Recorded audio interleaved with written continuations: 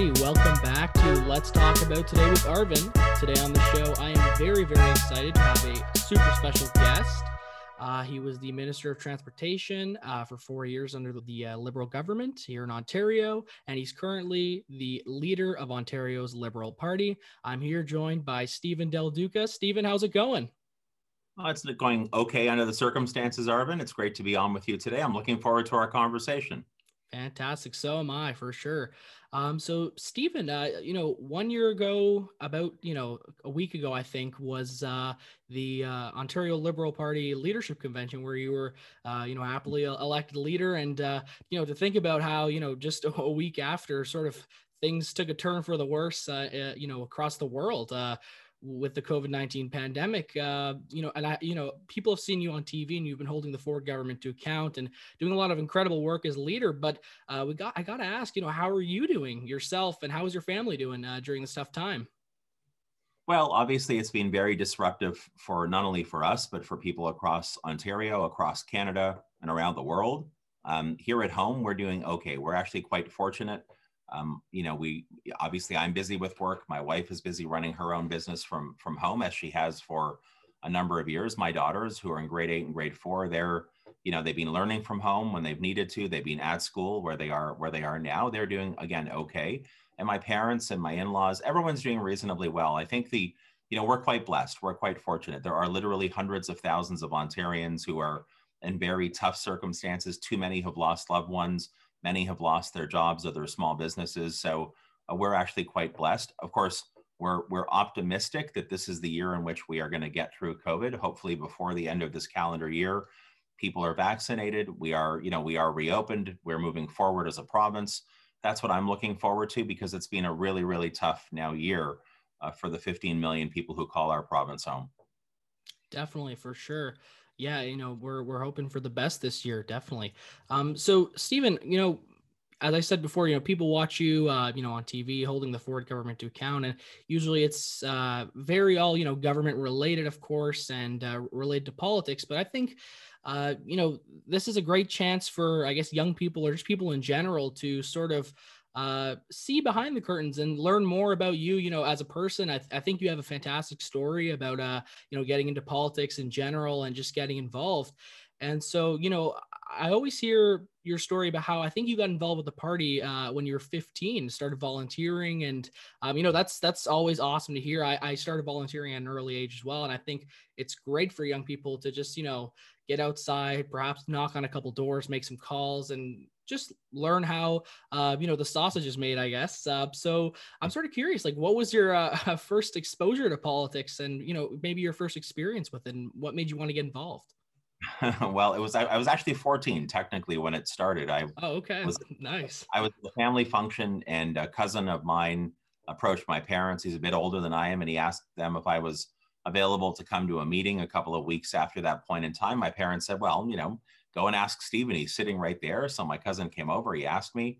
I said, sure. I had no clue what it was about. I didn't know it was political. I didn't know it was liberal. I didn't know any of those things. And it was about a week or so later. And as it turned out, it was probably the most hotly contested federal nomination of that season, that cycle, that election cycle back in 1988 in the GTA. So it was a big meeting. It was held at a hotel near Pearson Airport. There were about 4,000 people there. National media showed up. So when the running joke that I talked a lot about when I was running for leader, and I've said to a lot of other people because it's true, is that when I arrived in the big ballroom and saw all of these people and the big spotlights, and I felt the electricity in the air, I knew in that moment why my cousin needed me to come to that meeting. And the reason was because he needed unskilled labor. And so because myself and a bunch of other young guys were there to literally, like every volunteer who's ever worked in politics or elsewhere knows, putting up the tables, unfolding the chairs, putting up signs, blowing up balloons, and doing all of that stuff. But I, for some reason, was really kind of enraptured or taken by the concept of this big meeting. A few weeks later, the candidate that we were there to support, who was successful in the nomination, started campaigning in the 1988 federal election. And so I started to campaign to volunteer on his campaign. And back then, federal elections, Arvin, they were a lot longer than 35 days. They were, like 40, 45, 50 days from what I remember, Yeah. not including the pre-writ period. So I spent several months knocking on doors. The riding was Eglinton Lawrence, still is Eglinton Lawrence today. And I got to know people who were still in my life, friends that I've had for the last 33 years. And my political involvement and activism just kind of grew from there. That's awesome. Wow. That's so interesting how, I guess, a member of your family was like, hey, come and check this, check this meeting out. And you're like, I don't know Yeah. what this is all about. And then boom, it catches your attention for sure. So that's really interesting. I guess that you didn't really have, did you have sites for politics? Like, were you sort of like following the news and that stuff at that time, like before the meeting, I guess? Well, this would have been the early part of 1988, so the spring of 1988, and in that at Christmas that year, my older sister had gotten me a book, and I guess she had seen that I had an interest in history, Canadian history, that I was, as you mentioned, reading the newspapers, looking at a lot of political stuff. I know that makes me a bit of a nerd, and that's fine. I am a nerd when it comes to politics for sure. So she got me a book that was called The Rainmaker. And it was the autobiography of Senator Keith Davey, who was a national campaign chair for former Prime Ministers Lester B. Pearson and the first Trudeau Prime Minister, Pierre Trudeau. And so I didn't know anything about Keith Davey at that point in time. I read the book over the Christmas break of 1988. I was really kind of taken by the book. And it was just a few months later that I was invited to this meeting, and things kind of grew from there. So I tell people, look, I was really lucky. I think that my vocation or my career, my love, my passion of politics kind of found me at a very young age. And I've remained active for now 33 consecutive years. I tell people that 75% of my time on planet Earth has been actively engaged in politics through the federal and provincial Liberal Party. That's nice. Yeah, that's a really interesting story. That's fantastic. And that book sounds like or I guess a really in-depth book for 14, 15-year-old kids. That's good stuff. I think you're calling me a nerd now too, so thank you. That's great. So after that, so after that, you go to university, I think York University, right? And you study law, and I think did you sort of like, I guess, have sights to want to become like a lawyer, or like did you think like I want to get involved in politics, but I guess more of maybe how I can contribute on the legal aspect perhaps? Or No, so I did my undergrad studying at both Carleton and the University of Toronto, and my focus was political science and Canadian history, not shockingly. I was already actively involved at that point in time in the party. I'd already been in a position to be a deputy campaign manager and then ultimately a campaign manager.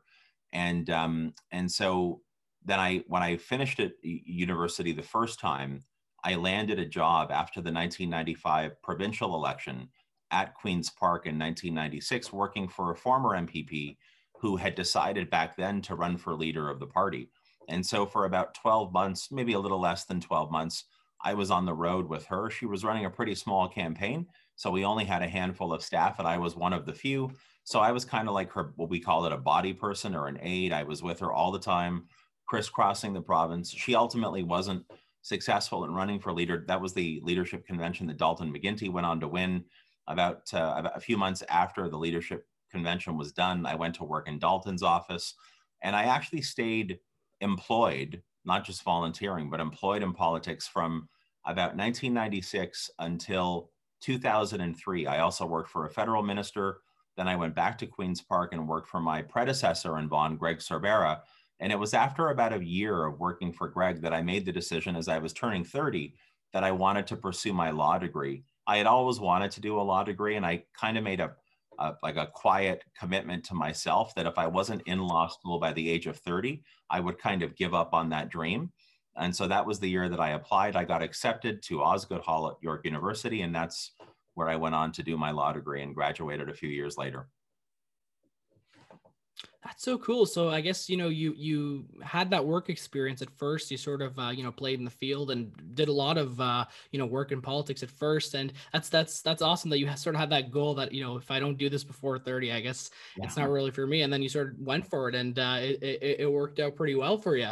That's awesome. So, so as you said, you worked in politics for many years. You did, your studies in law as well. And then eventually, you sort of went on, when you became, of course, very experienced and very knowledgeable on politics and law, of course, you decided to run in the 2012 election. And so I'm sort of curious, like, what was the motivating factor, or perhaps what inspired you to want to, step up and throw your hat in the ring? And So I'd made the decision a few years before that point in time that I was going to run. In fact, my first attempt at running wasn't provincial or federal. In 2010, here where I live in Vaughan, I ran for municipal council. And I'd always been involved municipally as well, but I'd never had a desire to run for city council. Back in 2006, 2007, 2008, the city of Vaughan had a bit of a bad reputation. There was a lot of negative media stories that had been published about how City Hall wasn't functioning very well. And so I've lived here since I was a kid. I love my city. I love where I live, where my wife and I are raising our family. And I decided in 2010, out of the blue, to run for municipal council. I didn't have any real profile here locally. My wife thought I was a little bit crazy. She knew I had the political bug, but she'd never heard me say I was going to run municipally. A lot of other people were caught off guard.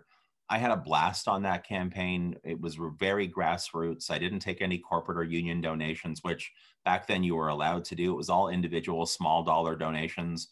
And I literally knocked on doors from April of 2010 right until October. My campaign team grew very organically. And I came within less than 250 votes of winning, but finished a very close second to the woman who went on to win that night. It was a pretty hard loss to take, but not that long after. So 2012 actually wasn't a general election, Arvin. It was a by-election that was created because my predecessor here, Greg Cervera, who had been serving as the MPP for Vaughan for many, many years, had decided in the summer of 2012 that he was going to be retiring. And so when I got news that Greg was retiring, and Greg, by the way, I had worked for Greg, as I mentioned. I was close to him. I was his riding president. When I learned that he was planning to step down, he already knew of my interest because I had been very honest with him that I wanted to run provincially to succeed him whenever he'd made that decision. So once Greg had made the decision and notified the then premier and the party, everything happened very quickly. I was thrust into a by-election campaign very, very quickly. In fact, from the day Greg told me until the day I was elected as MPP was only about, from what I remember, it was only about 6 weeks. It was a very, very rapid turnaround. And so, I was elected in early September 2012 before losing my seat in 2018. So yeah, that's fantastic that you sort of stepped up and ran in the municipal election 2010. And yeah, thank you for clarifying. Of course, yeah, 2012 that was a by-election in your riding of Vaughan that you ran in. So do you really think do you think that that grassroots sort of campaign that you ran in the municipal election, do you think that sort of helped you build a profile in the community and sort of get your name out there? And do you think it helped in the by-election 2 years after? I do definitely think it helped for sure. But the interesting thing is, and it's tough sometimes when you lose anything in life to realize, you got to keep your head up, you got to keep going. But here's the funny part. If I had won my municipal council seat in 2010, there's a pretty good chance I would never have become an MPP because I just knowing myself, if I had just gotten elected as a councillor in 2010, the chances of me then turning around before I'd even served one full term on council to go on to run provincially would have been close to zero.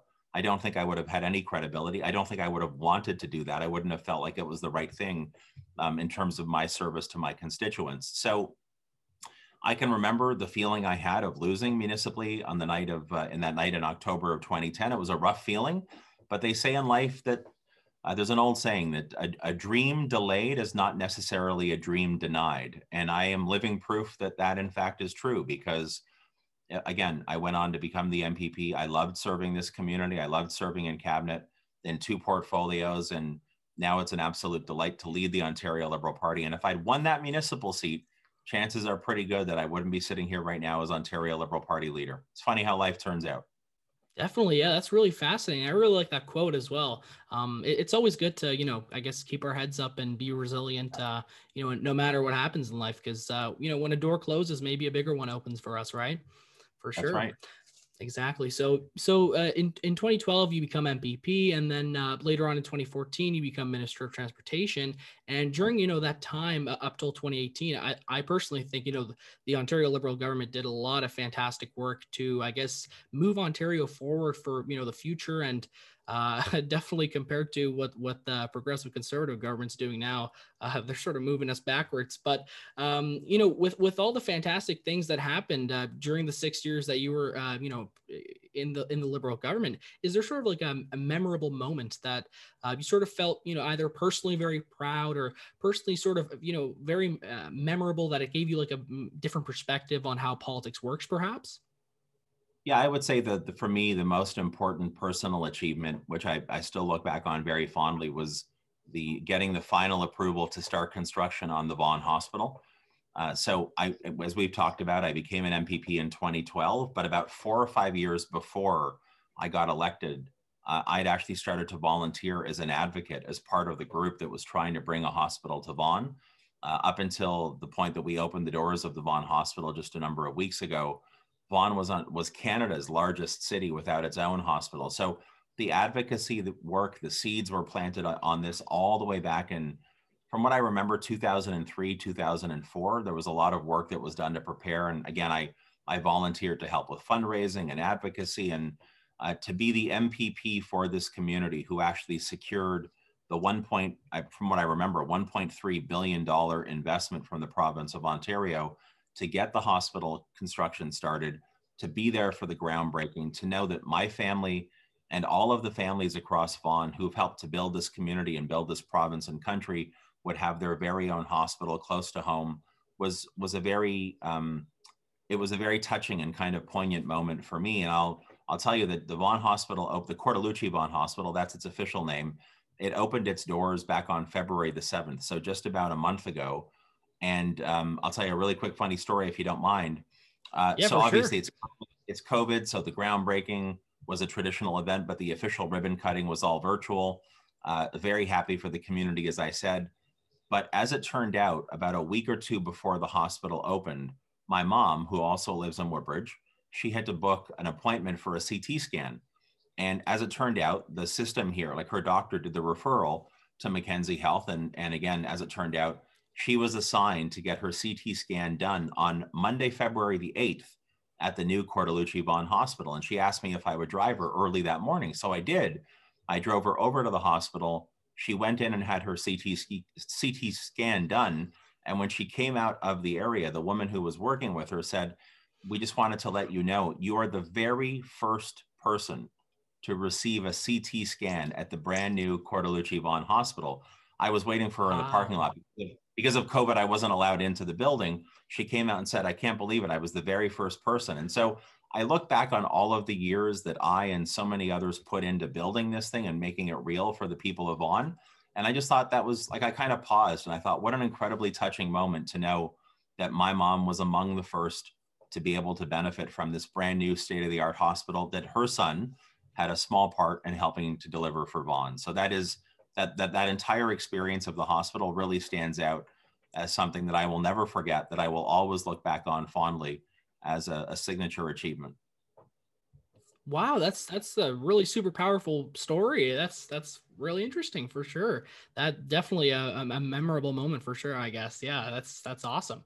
We talked about resiliency, and after the 2018 election, you wanted to step up and take leadership and say, hey, especially with Doug Ford as premier, unfortunately, uh, this ain't it. We need better leadership in Ontario, and we need to put ourselves in the right direction. And so you stepped up, you ran for leader, and as I mentioned, last year around this time, you became the leader of the Ontario Liberal Party. And if we look back on this past year, a lot of great work done. I read recently, of course, that the party had paid off a lot of its debt.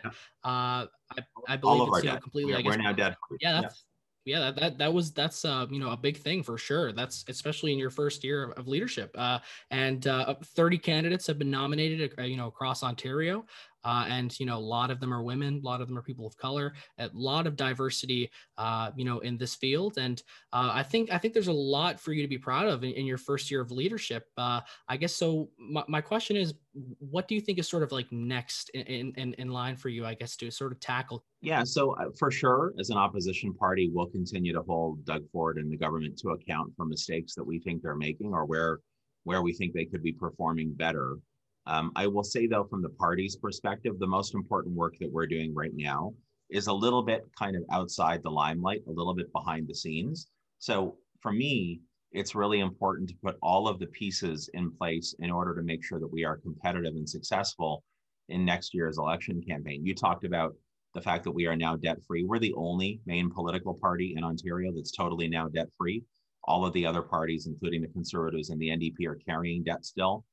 We've nominated 30 of our candidates. 60% are female, 50% are people of color. 4 of the candidates are under the age of 30, which is really important to me personally. We made our party membership free back on July the 1st of last year, which, by the way, also makes us the only political party, the only major political party in Ontario where there's no cost or barrier to enter the party. And after making our membership free, we've now more than doubled the size of our membership. We've had exponential growth in our membership. We are now close to 80,000 members across this province, which is really, really exciting. The most important piece now that we're very focused on is our platform consultation. So I believe there will be lots of space for me and other opposition leaders to be critical of Doug Ford. That's part of our job, to be constructively critical of a government. But I think for the next election campaign, what the people of Ontario will be looking for is the leader and the team that have the best forward-looking, positive roadmap for the province. And so that's why there's a lot of heavy lifting that's required for the campaign platform, for the ideas that we're going to be blending into the story that we're going to put in front of the people of Ontario. And so we officially launched our platform consultation about 3-4 weeks ago. We're calling it Take the Mic. You don't have to be a member of the party to participate. Just visit takethemic.ontarioliberal.ca. Anybody in this province can join in the conversation. Let us know what they're thinking, how they're feeling about the future of this province. I'm quite certain that Ontario Liberals will put together a very compelling and relatable roadmap for the future. And that's the work that we're very much focused on right now.